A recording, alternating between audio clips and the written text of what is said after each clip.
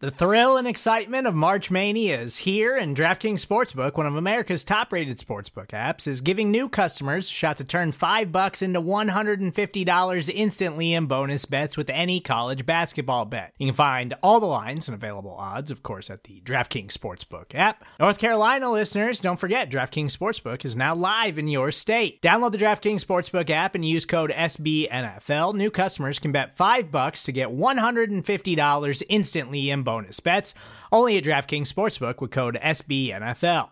The crown is yours. Gambling problem? Call 1-800-GAMBLER, or in West Virginia, visit www.1800gambler.net. In New York, call 877-8-HOPE-NY or text HOPE-NY. In Connecticut, help is available for problem gambling. Call 888-789-7777 or visit ccpg.org. Please play responsibly on behalf of Boot Hill Casino and Resort. 21 plus, age varies by jurisdiction. Void in Ontario. Bonus bets expire 168 hours after issuance. See dkng.com/bball for eligibility, deposit restrictions, terms, and responsible gaming resources. You're listening to BGN Radio with Brandon Lee Gowton and Jimmy Kempski.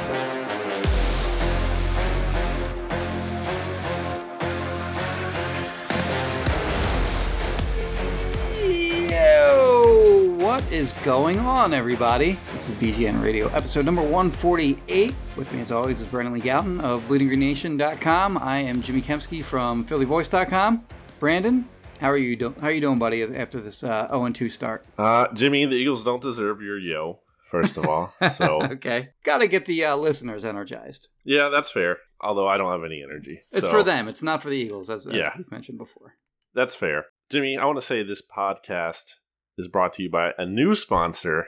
Ooh. Surprise. It's called voting. Go vote this fall, get registered, go to vote.org or wherever, I think that's important. For real though, obviously podcast actually brought to you by Righteous Felon Craft Jerky, where you can go and get 15% off by going to righteousfelon.com. And of course, listen to the SB Nation NFL show podcast feed, where you'll find shows from Michael Kist and myself, including the Oddcast, aka the off-day debrief that I do with Rob Stats Guerrera. It's a fun time. We talk about more than just the Eagles. You might be looking to listen to more than just about the Eagles these days, because the Eagles are very bad. Where do we even start today? I guess we start with the news, Let's start with the injuries, yeah. Because there's two notable ones, really. The first from yesterday was the revelation that Isaac Seumalo was going to, or I guess it was Monday, Isaac Seumalo was going to be out for the quote-unquote foreseeable future. So he's going to be out for a while. They'll now be down 3 offensive line starters after previously losing Brandon Brooks and Andre Dillard. Going to be backups all over the line. And then today, we didn't ask about this in the Doug press conference, but we're informed later by Eagles PR that Jalen Reagor suffered a UCL tear, which is your ulnar collateral ligament. Apparently there's 2 different UCLs. One is in your elbow, which is repaired when you get Tommy John surgery, but then there's another one that's in your thumb. So Reagor has the thumb variety of that. I actually UCL tore tear. That, Jimmy. Oh, did you? No kidding. Doing now what? That I think about that, playing flag football. Catching a pass or throwing or what? So someone was running right at me, and I tried to strip it out because they weren't even being secure with the ball. I guess there really even isn't true fumbling. In flag football, usually it's just dead when it hits the ground because you don't want people piling up and stuff. Sure. But I thought I could just rip it out. You know what I mean? Just jack it out of his. Just take it from him. Yeah. Yeah. Because they weren't holding onto it securely, but I guess they were more so than I anticipated. And my thumb just jammed into the football. This is my freshman year of high school, and I didn't even think about that until right now. You said it. That ulnar thing popped back into my head. Yeah. And that I saw that injury happened. Not that I'm an athlete or anything, but just to kind of give the time frame here, I guess, perspective, because I can do this. I think I got hurt in January or so, and I feel like I wasn't recovered till April, so it was a little bit of time. Yeah, Jalen Reagor had a shoulder injury in training camp, and he wasn't expected to return in time for the start of the regular season. And then he did. He surprisingly played week 1, so maybe he's a little bit of a faster healer than you are. Adam Kaplan, I believe, reported that he's going to be out 6 to 8 weeks. Drew Brees had the same injury last year. Obviously, there's different degrees to any injury, really, and the severity of them. But he was back after 5 weeks, and it happened in his throwing hand. So you'd imagine that for him to come back in 5 weeks, it's possible that Reagor can come back in that sort of time frame as well, especially since he's healed from his shoulder injury quickly, and B, he's 21 years old, so he's got that young guy healing ability, maybe, but that's not a good injury. I mean, no injury is good, obviously, but even if you're kind of out on the Eagles right now, and you just kind of want to see them rebuild, and you don't care anymore from week to week whether they win or lose. I don't know how many fans are there. I would say there's probably still a pretty low percentage, but there certainly are some of them out there. It's still a bad injury in the sense that he's a rookie and he's their first round pick, and you want to see him play as much as possible and also just get as many reps as possible in his rookie season so that he can continue to get better as a professional wide receiver. So not great news there. Yeah, I mean, you look at the recent history of players that are playing, and before even I get to that, Derek Gunn, I think, said that Reagor might actually, or at least they're hoping he might only miss 2 weeks and not the 5 to 6 weeks. So okay. We'll see. We'll see about that one. Obviously, the Eagles haven't placed him on IR yet as of we're recording this podcast, so that's expected to happen. Yes, but if it didn't, that would keep that hope alive. Yes. So if he is up to 3 weeks, they would of course miss.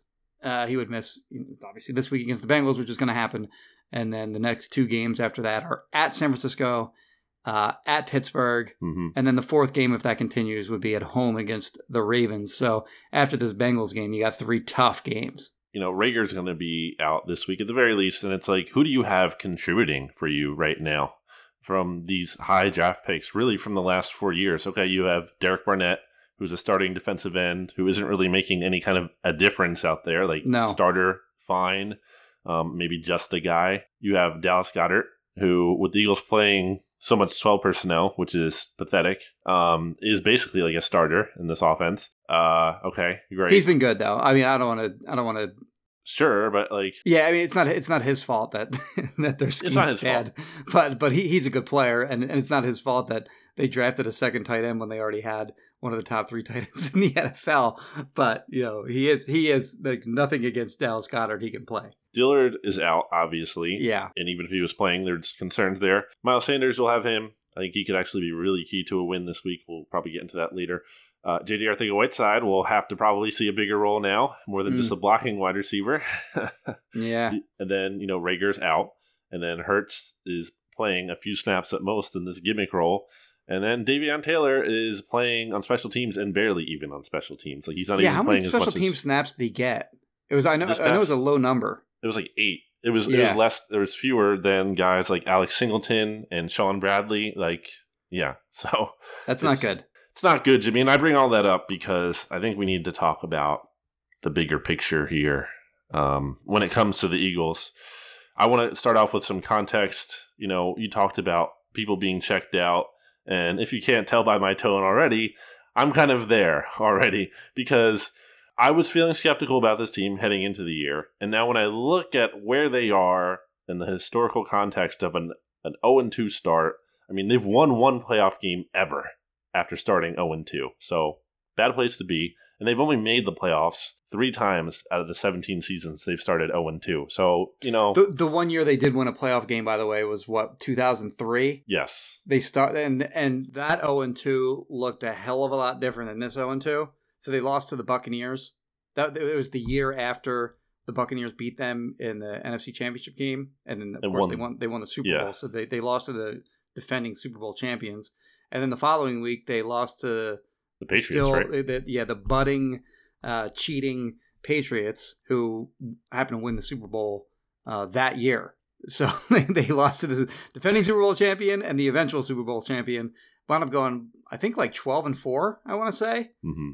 So they wound up having a pretty good season. So, yeah, that team is not the same as this team. So I guess we have to start with Carson Wentz because what other places there to start? Carson Wentz, Jimmy, is playing awful right now. Terrible. He is, like, any kind of metric you look at. I mean, I think I mentioned it last week. He leads the NFL in poor throws tracked by Pro Football Reference. Still the case after 2 weeks now. The accuracy is terrible. He ranks second to last in passer rating. He's PFF's lowest graded quarterback through 2 games. Like, just any kind of thing you look at with him. And obviously that matches up with the eye test too. He's terrible out there. He is, and it's not even just like it's not just the inaccurate passes, which I think are a huge deal. It's also the decision making is bad too. It's just like everything is going wrong. The mechanics look sloppy. You asked it in your awards post after the game. Like the award you gave to Carson Wentz was like, "Uh-oh, is he bad now?" Right? Is he just not good anymore? Yeah, I think it's a fair question. I mean, we all see what kind of talent he has. Like we saw all the crazy plays that he made in 2017. That feels like a long time ago. But even even last year and the year before, we see him make some ridiculous throws from time to time. See what we've seen what he can do with his feet, and although we haven't seen much of that recently, this year it's just been really bad. It's just like you mentioned, like his accuracy stinks. I started putting together very quick, like 1 or 2 second videos showing every throw that he made on Sunday, like not the result of the play, but just where he was in the pocket and the kind of traffic that he had around him, and there was none. So like the offensive line did a really good job on Sunday, and he had plenty of clean pockets to throw from.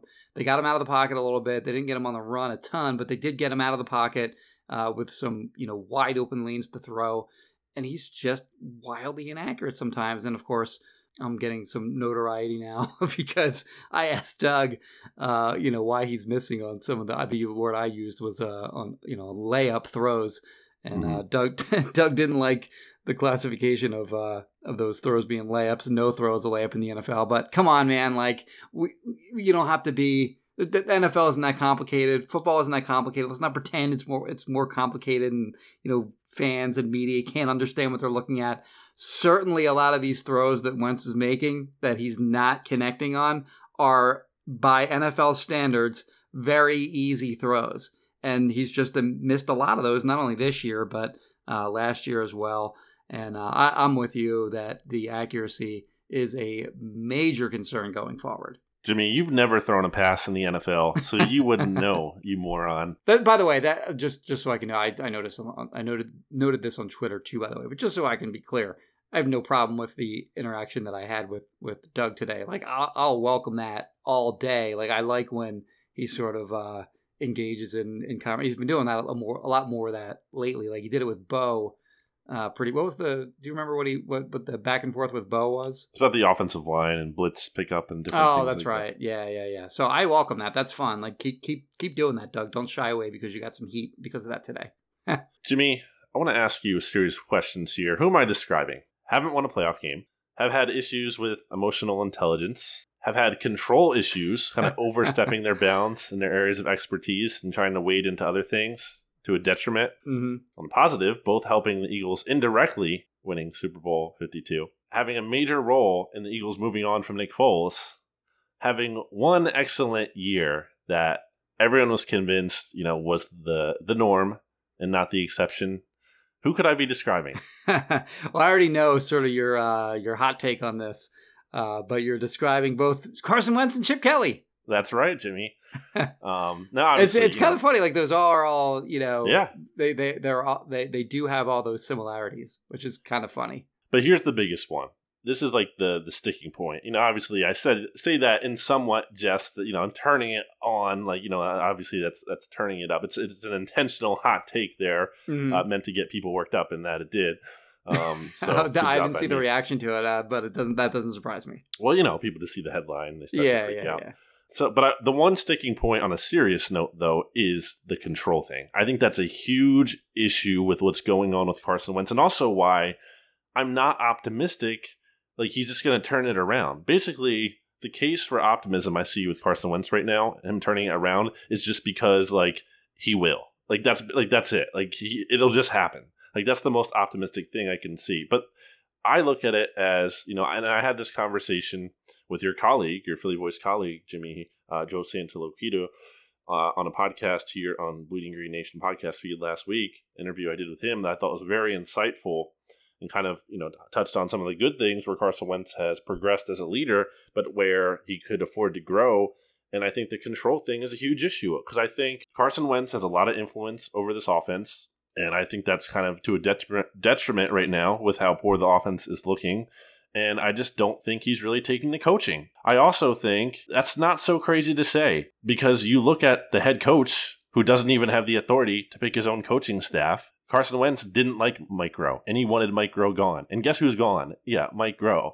So then, like, you know, if the quarterback is getting his way potentially over the head coach, like what kind of authority does the coaching staff have over the quarterback?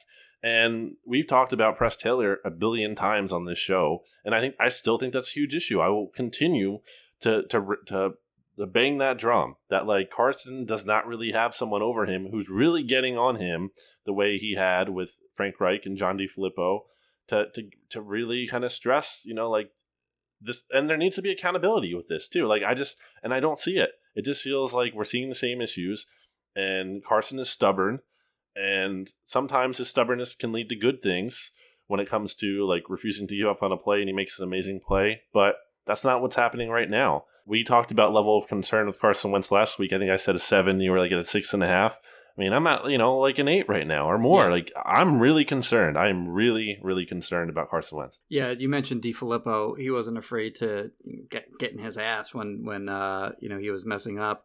And I don't think that relationship was, like, great. I think they were fine, but I don't think that was great. Obviously, DeFilippo didn't get pushed out or anything. He got offers after the Eagles won the Super Bowl, of course, and, you know, moved and got essentially promoted to other teams. So, but yeah, I mean, I think that the concern here is that he's a little too buddy-buddy with Press Taylor, as opposed to Press Taylor sort of, you know, getting on him when he needs to get on him. I think Press Taylor's, you know, a really smart guy and very good scheme-wise, I think.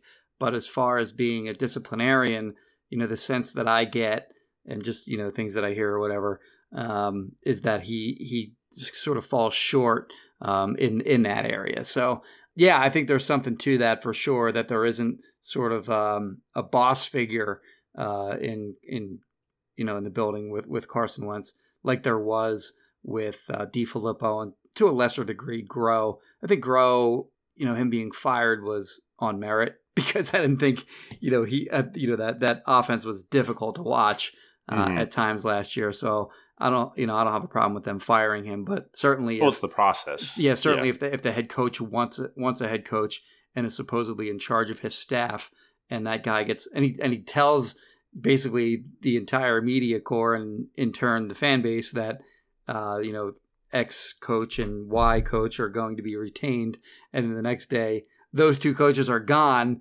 You know, that's not it's not a very good thing. So I'm with you there on the process aspect of you know, the way those things were handled. Jimmy, how far off are we from seeing Jalen Hurts at quarterback replace Carson Wentz? Because I know we're a long way away from that, I think. But the question is there, right? Like, that's for sure. Question, right? Yeah. No, it's a question. No doubt. Like, it's not like like, oh, how dare you ask such a thing, you jerk. Like, I mean, a lot of people are asking that question. So, yeah, it's a fair question, because he played horribly the first 2 weeks, and it's not just that he's had a 2 week, you know, slump or whatever you want to call it. It's the first 2 weeks, so they really stand out. You know what I mean? Like, he had a bad 2-game stretch last year too, against the Patriots and the Seahawks during the regular season. So, you know, we've seen that before, sort of. I think these 2 games are actually worse than what those 2 games were. Agree. But, you know, they happen to be in week 1 and week 2, so it just makes them more visible. But yeah, I mean, at some point, you know, maybe they could go to Hurts. Like, what's their record for that to happen? I think it's like 1-7 before you see anything like that happen. I think they got to be completely cooked before they would move on. And but not only like 1-7, but he also has to continue playing at a similar level that he's playing right now, I think, for them to bench him in favor of a second-round rookie. So I think we're a long way away from that, but it is something. I mean, the discussion has started on that, at least, is kind of the way I'd put it. And I think it's a fair discussion to have. Yeah, I mean, it's hard not to think about. And I can just see, like, I can just see this. Can't we all see this? If we're really being honest with ourselves, can't we all see Carson Wentz either, and I don't hope he gets hurt. I don't. But, like, either him getting hurt or, you know, him getting benched or whatever, and Hurts just comes in and plays well. Like, can't we all just see that happening? Yeah, I mean, like, it's even if it's a different style of play, like, if it just looks different, that can energize a team. You Yeah. know what I mean? Like Wentz I mentioned earlier, like we've seen him make plays with his feet. There's been none of that so far this year. And there's, Yes. less of it from 2016 to 2017, 2018, 2019. We've just seen less of it as his career has gone on. And you get a guy in there like Hurts who makes some exciting plays, and, players on the field respond to that. So, yeah, I mean, I think the worst thing that can really happen for Wentz, right, for him personally, is for him to go down during a game, even if it's like a minor injury, he misses like a quarter or two, and Hurts goes in there and does a few things. That'd be like the worst possible thing. But for him to like actually get benched minus the injury, what do you think the record would have to be? I think you kind of said it around 1-7 or so. I mean, once if they get to a point where they're officially eliminated from the playoffs, it's like, why would Wentz even be playing? Like, because like what's the upside? Like, he's gonna get, what if he gets hurt? Like, I don't know. It just seems like it's not worth it. And you spent a second round pick on Hurts, number 53 overall. Like, see what you got in him. Now, if you're theorizing here, like as I am, that Wentz has too much control with the offense too, another thing with Hurts coming in would be to watch, like, is he just executing the offense? You know what I mean? And are things going smoother? Because that was a big angle with Foles. And I feel like I was reluctant to actually buy into that before. But, looking back now and thinking about how much influence I think, and maybe too much, Carson has on the offense. And not to say a quarterback should have none, but at some point, I feel like the quarterback has to trust the coaching staff and just, run the offense. And I think Doug has kind of been hinting at that for a while now, or suggesting that, and Carson hasn't been doing that. And if the offense is working, great. Then Carson should have all the control. He can. But if it's not working, then, well, I don't know. So, but to get back to the Hurts point, yeah, I think you kind of nailed it. Simplifying what they did with Foles is they really cut down the playbook substantially, and they've simplified it. And that's an approach that I think can work right now, because you have some young guys at the receiver position. You have all these injuries along your offensive line. So a simplified offense might just make sense regardless of who's in there at quarterback. So if you bring in like a guy like Hurts, of course you're going to simplify the offense at that point, and that might actually work in his favor. So we talked about the coaching staff a little bit there, Jimmy. How much blame should be going to the coaching staff, I guess, versus the front office too? Like, and then I also wrote down here, like, which is more likely to face punishment? But that's a joke of a question, because I think we both agree that would be the coaching staff, and the front office is not going to take the heat, even though I feel like the front office deserves a lot of heat when you see how this team is going and decisions that were made. But I want to get your perspective on it too. So yeah, let me ask it a little bit differently. Okay, just take Doug, Howie, Carson. Yeah. In what is the order in which they're most likely to be gone first? I mean, it's Doug first. Mm-hmm. I mean, that's how, especially because that's how they've laid it out. Like, everything points to, like, the coaching staff being in the fall. Yes. I would say Wentz second, and then Howie third. And now what do you think it should be? I think it should be Howie first. I really do. What do we need to see here? What more do we need to see from Howie Roseman? He's been here in the building for 20 years now as a member of the organization. He's been the GM since 2010. Obviously, wasn't in charge of the chip year, but it's been 10 years of him ultimately as the general manager. And do we really need to see more? Like, do we? Like, obviously, he had that really good year. They won the Super Bowl, but that is so clearly the exception and not the norm. The norm is maxing out as this, like, NFC East championship team that wins one game, maybe in the playoffs, or not even. I'm so over it. I've been over it. I kind of hinted at it all off season long. I had concerns about Howie and everything, and now I'm just kind of done. I'm just done. His 2018 free agent acquisitions were bad. His 2019 free agent acquisitions were bad. His 2020, the trade for Slay is looking good. Hargrave, not so much. But those guys remain to be determined. Is the trade for Slay looking good? I mean, like, in a vacuum, yes, but, like, it doesn't matter. Okay, you got a great cornerback. Guess what? Your defense is still getting torched. You spent all your free agency resources on defense. Doesn't matter. Your defense is getting destroyed. Like, it's pathetic. Right. Yeah, right, for sure. But to finish that point, all of the drafts have been bad. So, like, they haven't had a good draft in years. Like, you can name the Pro Bowlers that he's drafted on one hand, So, yeah, I'm with you there. Who would be number 2 for you after Howie? Carson or Doug? I think it's Carson, because I think it's Carson too. I mean, Carson should be gone. Yes, should. Yeah, I mean, Like, look, I've been as pro Carson, I feel like, as you can be for a long time. And I think he has been failed in a lot of ways in the past, especially given, how he's shortcomings when it's come to putting a surrounding cast around him. So, like, this isn't with any kind of malice in my heart or, like, ill wishing for Carson Wentz. I want him to do well, especially because I was boasting it up and I want to look smart. But it's just, I just don't see it anymore, man. Like you said it, like I'm not seeing the athleticism there. The accuracy is terrible. Jimmy, it's come to a point with the accuracy for me where it's like Ben Simmons not shooting. It's like you're an NBA player. Like you have to shoot the ball. Like you have to do that. It's a deal breaker if you're not. Yeah. And with Carson Wentz, it's like you're a quarterback. You have to be accurate at some level. Maybe you're not the most accurate passer in the league, but you can't be like the least accurate passer in the league. It's pathetic. And there's been issues here for years now. We're not seeing any kind of growth. Like look at some of these other players around the league who are like improving, and they might be a little younger, like a Josh Allen, but like it just feels like these guys are getting better, and Carson Wentz hasn't in a while. He's just getting worse. Yeah, it's a bummer. For sure. Like if you're a fan of the team, it's a bummer. Actually, the throw that I thought was worse than the JJ throw, is a bad decision.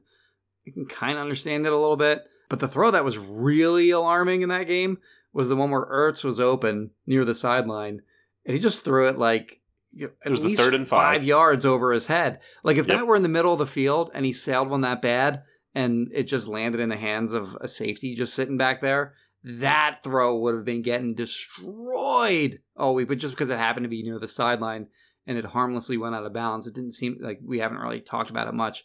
But that throw was brutally bad. You know which one I'm talking about, right? Yeah, it was a 3rd and 5. Oh, right. They wound up punting after that. So it was a notable bad throw. Because you're right. Yeah. They did punt after that bad throw. And then they got the ball back because TJ Edwards forced the fumble there. So kind of bailed Carson out there. Right. But yeah, that happens too much, Jimmy. There's so many of those throws. There's just so many. Like it's to a point where like the offense like can't even get into a rhythm because like there's just like this inexplicable inaccurate miss for no good reason. And it must be frustrating. Imagine like the players, watching that. Like how are they supposed to feel? Like if you're a receiver, an offensive lineman, it's like Carson, he's wide open. Like you're not even being pressured. Like make the throw. Like just make it. Like and he's not. I don't know how I'm supposed to have faith that he's going to rebound. Just because he's played well in the past. That's so long ago now, though. Like it's a real and people point to the 4 games last year. Yeah, and I thought that meant something, but it isn't right now. And when you like boil it down, Jimmy, and you look at Carson Wentz's record, I believe in games since the Super Bowl, and if you take out the games against 2 of the worst teams in the league in Washington and the Giants, he's something like 7-14, I believe, in those 21 games. Like it's like, come on, man! Like they're not winning with him. Yeah, it's not good. Who never loses? Kristen Roach from Roach Realtors. That's right. Kristen Roach of Roach Realtors. Ranked number 1 by Football Outsiders in DVOA. So it's like Kristen Roach and then like Lamar Jackson. Yes. And then Patrick Mahomes. That's how good she is.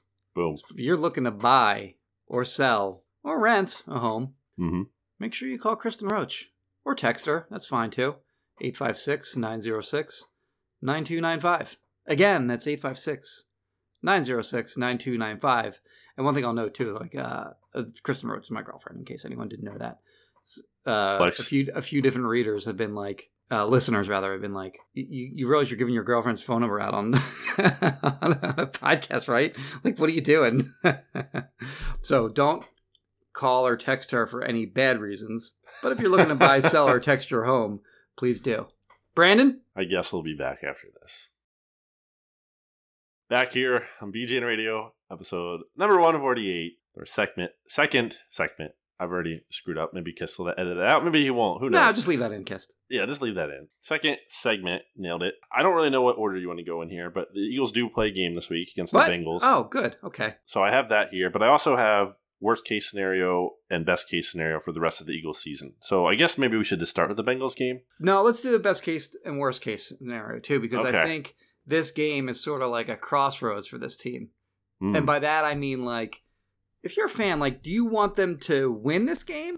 Like, if you think that, like, they should rebuild, like, winning this game maybe sort of puts that decision off for another week. But if they lose this game, like, they're done, right? Because this is an 0-2 team. It's like a, bottom, 10 franchise in all of sports? It's got to be, right? It's like, one of the bottom 5 for sure in the NFL. So you lose to this team with a rookie quarterback, albeit a talented one, a horrendous defense. Like, they just couldn't stop the Browns, couldn't tackle anyone. If you lose to this team, you're 0-3, and then, as we mentioned before, you got the Niners and the Steelers and the Ravens up next. There's a chance you go 0-6, and at that point, you gotta be a seller at the trade deadline, you would think, anyway. As long as, like, Dallas has, like, 4 wins at least, 5 wins maybe at the trade deadline, which is, like, after 8 games, and they're sitting at somewhere around, like, 1-7, something like that, you gotta sell at that point, right? So I think there are some pieces that they can unload and actually get decent draft picks, and at the same time, sort of help their 2021 cap situation, which is a little bit of a mess right now. Guys like Zach Ertz and Fletcher Cox. If you're lucky, maybe you can unload Alshon Jeffrey, Derek Barnett, maybe, depending on how his season goes. If you don't want to pay his $10 million fifth-year option next year, missing one. Deshaun Jackson would be an obvious trade candidate.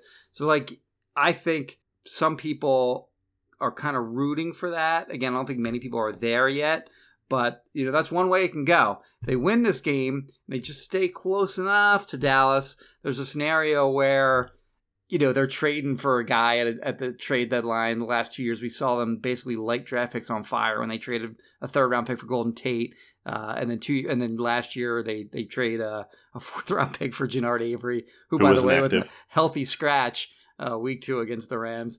And then, they just stay close enough. Maybe they finish like 8-8 or something. Maybe 8-8 gets you in as the 7th seed this year, the first year of the 7th seed. Maybe it doesn't, but 8-8 maybe isn't, like, if they finish like strongly enough, like decently enough, maybe they talk themselves into, kind of keeping this core together for one more year, which is a total waste of time. So this game, really can kind of, in a way, like, it's, you look at this game and you think of it like Bengals, Eagles, they're both 0-2. Like, Bob Ford just tweeted out something he tweeted, those 506 maps, like the TV maps, where it shows the country and it's color coded and you can see, like, which parts of the country are going to have, which games televised, like, locally, on local TV stations. And, like, the Bengals and Eagles game is like a little dot, like there's a little dot like around Cincinnati, and there's a little dot like around Philadelphia, and the map is very colorful otherwise, but like bigger blotches for the other games. So, like, you think of this as like a nothing game, like they have like Spiro Dedes and Adam Archuleta calling this game on TV, but for the Eagles, it's kind of a big game, and potentially as far as the direction of the franchise. So I think this game has a lot to do with sort of the best case scenario for this team, as you put on the sheet here, and the worst case scenario of this team. Like, what do you see as the best case and worst case for this team going forward? I mean, so the obvious best case is, like, they just win out, or they finish, like, Carson Wentz totally just breaks out of his slump, and everything we've seen, the defense rebounds, but that's just not realistic. So to me, then, assuming, like, that's off the table, I think the worst case scenario for this team, how I'll phrase it, is this team ends up like 9-7 again. Like, right, basically the scenario I just laid out. Yeah, they just make the playoffs. And here's why, Jimmy, because I know internally the past couple of years how the Eagles have finished has not been viewed as like, we barely made the playoffs, and that's kind of a concern. It's kind of been like, hey, we've won 35 games over the past few years, and we made the playoffs 3 years in a row, and we're doing good. Like, that's my understanding, or the sense I have of how that's viewed. And I think that's alarming, because if this team finishes 9-7 again, or 8-8, or even like 7-9, it's like, what's really going to change? What are they really going to do? And if they don't make any changes, then how the heck is anyone supposed to feel like genuinely optimistic about the 2021 season? Like, and they can't do anything anyway because of the aforementioned cap situation. Yeah, so, like, that's the thing. Like, what move is to come? Really, Like, you know, it could be something, you know, Hurts somehow comes into the lineup and is lighting it up. You know, like let's say they get off to a really bad start and then they get to 8-8 because like Hurts looks awesome. But that's a whole different conversation. But you know what I mean? If they're kind of like just limping their way into the playoffs with Carson Wentz still not looking like really any good, and maybe he has like an okay game here and there, or even like a good game here and there scattered around more bad games though, like I just don't know what that does. I don't know how that moves the needle for this team. And now I will not blame any Eagles fan who wants the team to win ever, because like I think the diehards, and not to say those people aren't diehards too, but I mean, scratch that. I don't want to say diehards and get into that and labels like that. But I think some fans always want the team to win no matter what, even if that's like a Week 17 game where they should really lose to improve their draft pick. But I don't fault that fan because they love the Eagles and they want the Eagles to win every game. Right. Like, that makes sense to me. Like I'm never going to fault anyone for that. But for what I think is the smartest thing in the long term, not just looking at the short term, because some people just want to look at the short term, and I get that. But looking at the long term, I think the worst case scenario is they have another kind of just mediocre season. So in a way, I think it would be good for the Eagles to really kind of just bottom out this year and it serve as a major wake-up call for this franchise that everything is not as good as it seems and major changes are needed, because I think that's what needs to happen. Yeah, you and I have discussed this a bunch of different times on the podcast, and how they sort of backdoored their way into the playoffs in 2018. They need, what was it, the Vikings? They needed them to lose Week 17 to get in. Kirk Cousins chokes. The Eagles get in. Wind up winning a playoff game, which was fun, you know, and that's... Barely. Yeah. They get the double doink from Cody Parkey, of course. You know, things are going well. In the Saints game, they wind up losing. Anyway, 2019... You know, they only win the division because the division's horrid. They finished 9-7. The Cowboys are their closest competition.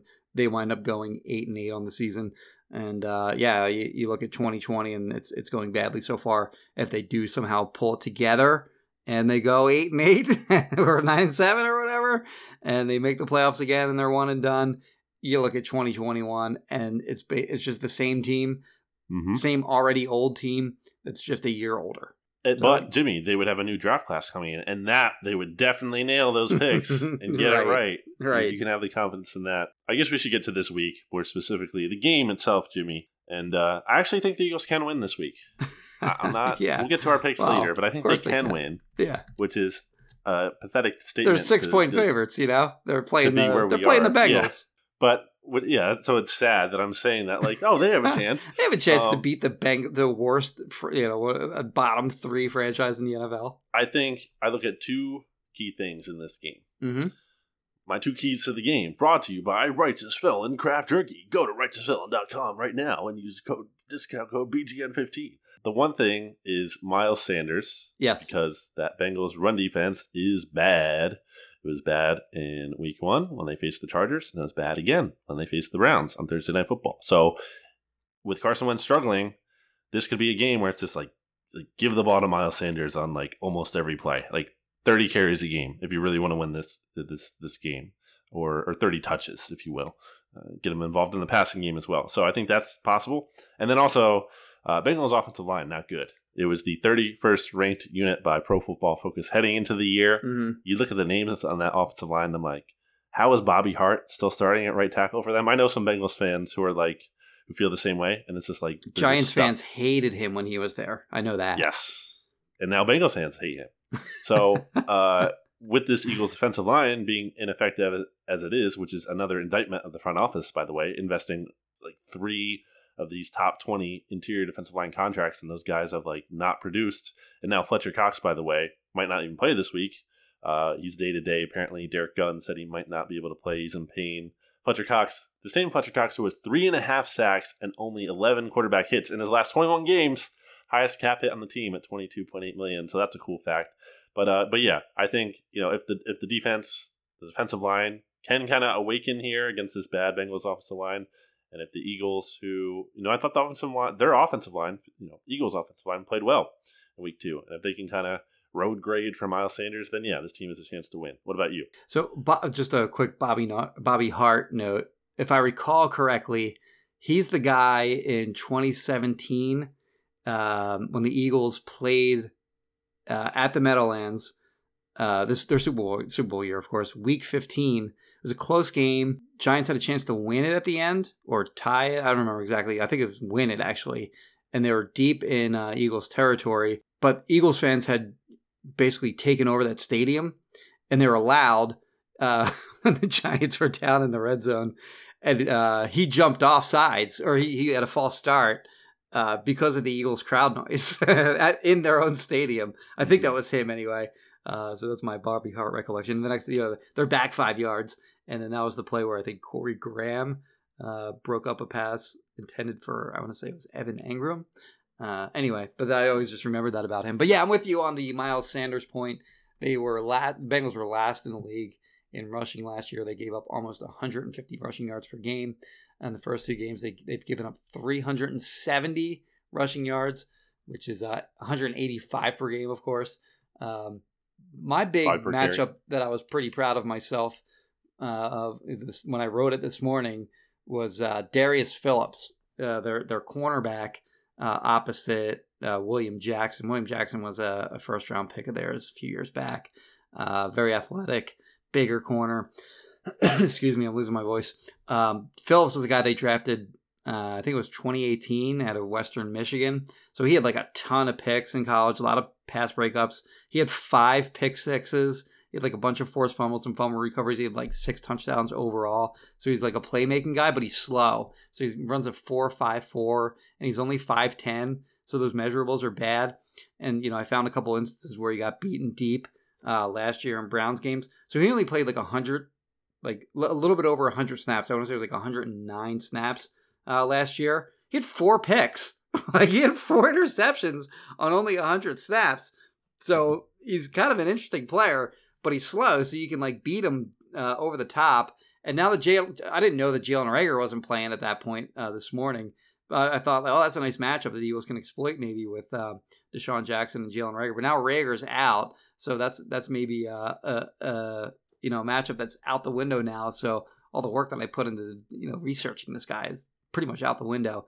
But Damo had a good question for Avonte Maddox in Avonte Maddox's press conference today, or made it. I don't know if it was so much a great question, but he brought up the point that he's going to be facing some kind of bigger receiver on Sunday, because AJ Green is 6'4", Tyler Boyd is 6'2", and Maddox, of course, a big concern of everyone's heading into the season is that he's a smaller corner playing on the outside at 5'9".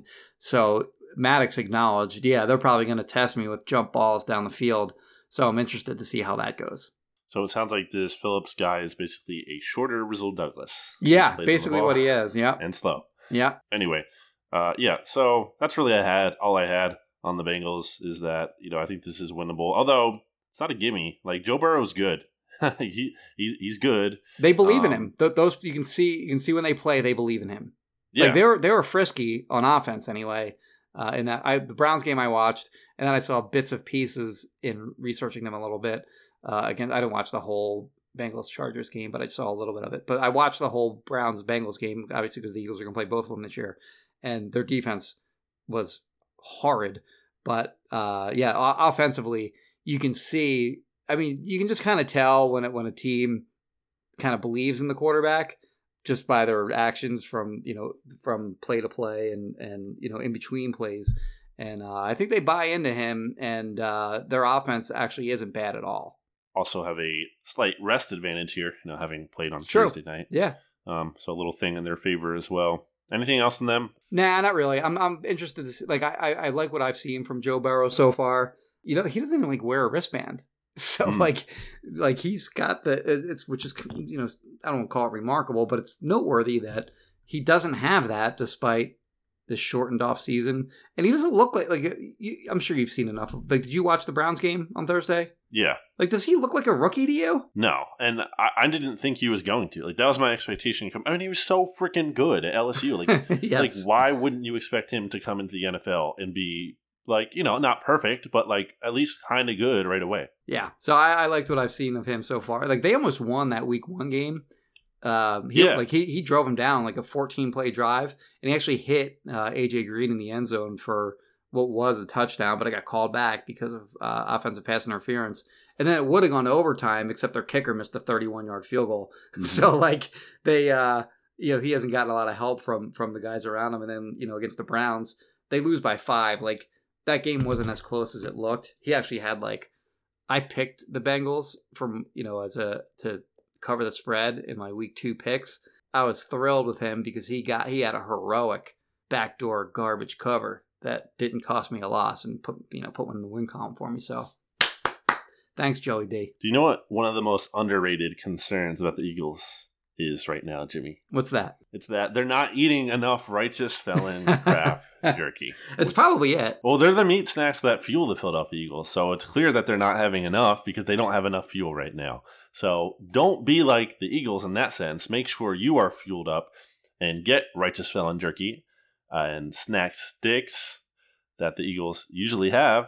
We're at the NovaCare complex. And, if it's good enough for them, which it should be, and they're not having enough, and it is, it's obviously got to be good enough for you, too. Of course, Righteous Felon is local because they're based in Westchester, PA, and they use locally sourced, all-natural Black Angus beef, and they're committed to elevating the meat snacks category with superior quality and creative branding. And they have all those fun flavors, which is what they mean by creative branding, like Victorious B.I.G., which is Jimmy's favorite. So I always say Baby Blues Barbecue, the OG Hickory. You really can't go wrong here. I would say try them all, and that's a good idea. And by trying them all, or you're wondering, like, how do I do that? Well, you go to righteousfelon.com and you use the discount code BGN15 at checkout to get 15% off when you order. And there's no limit in how many times you can use that BGN15 discount code. So go make like your favorite team and load up on the same meat snacks that the Eagles should be eating more of. Jimmy? Back after this. Back here on BGN Radio, episode 148, for our final segment of the week. It's time for our NFL picks against the spread. So far, Jimmy, we are both 3-4. I'm trying to keep track of it this year because I lost track last year. Both 3-4 against the spread so far. I beat you last week. You beat me week 1. Yeah. You went 1-3, so not great. But we're back here for another week, and we're going to start off with the San Francisco 49ers, who seems like they're going to be led by Nick Mullins this week, and they're just decimated by injuries. And obviously the Eagles play them next week, so that's relevant. But they're 4-point favorites at the same stadium they played at last week at MetLife against the New York Giants. That stadium is in their heads, by the way. Like, they're blaming the turf on some of their injuries. I hate this line. I hate it. Like, this is a really hard one to pick because the Giants are such ass. like I just don't want to take them in any way. But the Niners are just extremely banged up, including their quarterback. They lose Nick Bosa for the year. Looks like Kittle might come back the last I checked, but it's been like a day or two since I looked at that. Deebo Samuel, I believe, is still on IR, right? Or he is on IR. So if he's on IR, he's definitely out because it's only week 3. But yeah, they got a lot of guys that are out.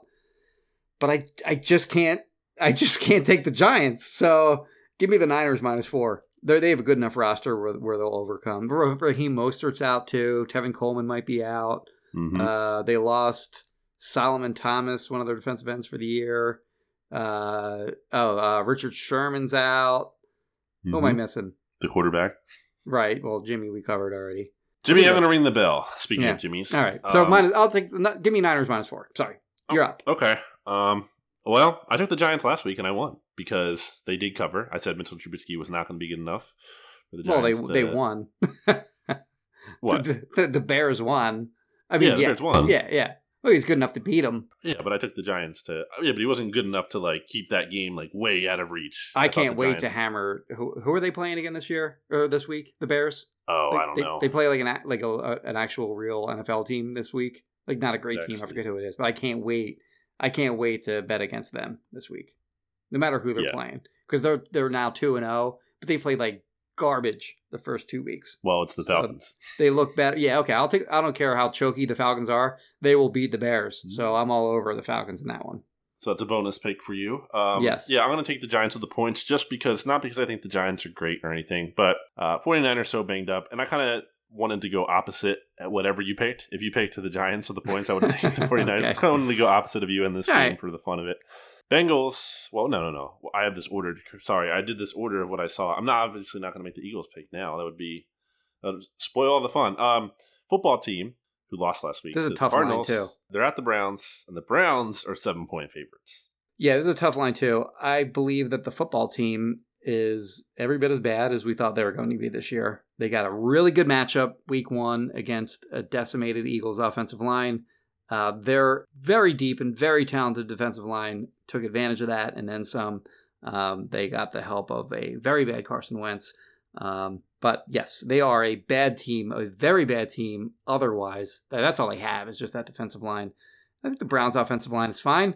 They did a really good job in the run game against the Bengals. Again, we know that the Bengals couldn't tackle and are a very bad defense, but still give them credit for running it down their throats all night.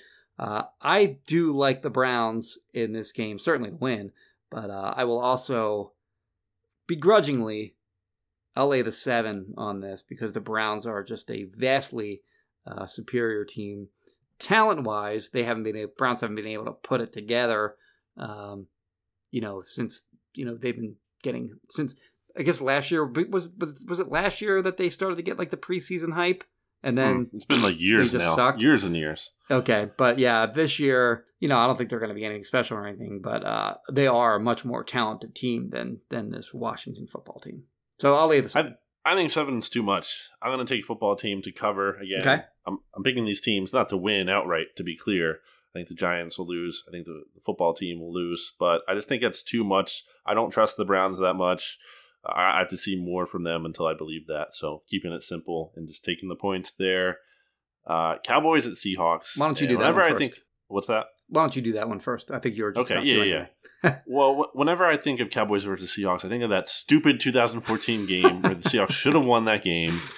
And Was it the Terrence Williams great catch on the sideline game? Probably. And the Cowboys had like this unsustainably awesome first down percentage that year. It was like they were converting at like just a crazy clip. Yeah. It was like so like not sustainable at all. But they did have a legit, it's a classic Tony Romo game. Yes, and Murray was obviously a beast behind that offensive line, which was good at the time. Mm-hmm. And so I always think of that game. Now, obviously, a lot has changed since then. It's 2000. It's 2020 now. Man, I am not going to bet against Russell Wilson right now. He's my favorite player in the NFL. He's awesome. The Seahawks are finally like maximizing him, as we've talked about. Has been an issue with them. Like they're letting him cook, so to speak. Yeah. Now, I am kind of worried of the Cowboys here because I feel I'm afraid last week's win kind of could like be a spark for that team. Like they shouldn't have won that game and they stole it, and I feel like that could kind of be like their Jake Elliott 61-yard field goal. You know what I mean? Like this miraculous kind of like it like the team comes alive with that kind of win. So like I'm not feeling 100% confident in this pick, and that Seahawks defense, by the way, has real issues. For as much as Russ is awesome, like that defense can be had. So I don't feel amazing about this pick, but I feel good enough to take the Seahawks -5. I will take the Cowboys and the points here. Oh, I'm with you. I think the Seahawks will win this game. I like that 5 spread. So, give me the Cowboys in this game. Cowboys seem to have the Seahawks number. yeah. I have to look at the recent history of those games, but I feel like whenever these two teams match up, the Cowboys seem to really get up for this team. Like they really seem to care about beating this team. But B, and they're usually successful. I do recall one Seahawks Cowboys game where the Seahawks. I went to Xfinity after I was done writing after an Eagles game, and I watched like the last quarter of a Cowboys Seahawks game that the Seahawks won, and the Eagles I believe had won their game earlier that day, so there was a decent number of people there, and they were very fired up about the Seahawks beating the Cowboys, paired with an Eagles win. Anyway, I'm getting way off track here. Give me the Cowboys +5. That gives me the loss by 3 possibility, the loss by 4 possibility, and I like those possibilities. So, yes, I will take the Cowboys and the points. That is how math works to me. 4 and 3, fewer than 5. Well, they're common NFL game deficits, margins of victory. Eagles are, for some reason, irresponsibly, ununderstandably, all real words, are 6-point favorites. They were 6.5 when I checked before, but down to 6 now. Eagles 6-point favorites at home against the Bengals. Jimmy, what are you thinking? Oh, I'm taking those points all day. Yeah, I'll take the 6. Of course I will. I do think the Eagles will win, and it'll be a very unsatisfying win. Like, it'll be a sloppy, garbage game that leaves everyone sort of, not feeling any better about the team. But they win, they don't cover the spread, and there are a new host of issues and maybe an extra injury or two. But yeah, give me the Browns give me the Bengals plus the 6. And give me a score prediction here too. Yeah, all right, let's go Eagles 23, Bengals 21. All right. So the Eagles should not be favored by this much to me because the Eagles are arguably the worst team in football. Well, they're last in DVOA. They rank dead last in DVOA. They have the second worst. They're tied with the New York Jets for the second worst point differential in the league. The only team that's worse is the Houston Texans. And in fairness to the Texans, they've had to play both the Chiefs and the Ravens. Right. So, that's kind of a little understandable that they would be down there. The Eagles stink, man. Worst in the NFC. Not tied with anyone, just worst in the NFC is what we'll say, point differential for the Eagles. Yes, true. And it's like, why should I feel good about this team? Like, I was on WIP last night at midnight, clearly a big flex. Midnight with... Is that Jody Mack? Jody Mack. I like Jody Mack. Jody always has me on. I'm always very appreciative. Anyway, he kind of asked me a really good question that made me think. He was like, who's going to be the guy in this team that kind of rallies the team? And he kind of mentioned some names. And I don't know, because not only do I think the Eagles not kind of have that guy, it's kind of hard to think who would that be and justifiably so. How could it be Carson Wentz right now? Because he's playing like crap. So he's really going to rally this team and be like, hey guys, we need to pick it up. Yeah, starting with you, Carson. Is it going to be Jason Peters, who didn't want to help the team out until he got more money? That's really going to be the guy who gets everyone motivated? Is it going to be Zach Ertz, who had the burn the ship speech last year when they played the Cowboys in Week 16? The same guy who's openly feuding with the GM in front of other players about wanting more money. Right. It goes back to what you said before about this team having bad juju, and I can't get over that. And I can't get over Carson Wentz struggling. Jimmy, I think I did this with the Patriots game last year, so it's not the first time I've done this. And maybe I'm just a little, I'm thinking of the last time a while ago the Bengals and the Eagles played and this happened. But I'm going to say maybe possibly the most disappointing and just WTF result, a tie. I'm going to say the Bengals and Eagles tie because that would be so stupid.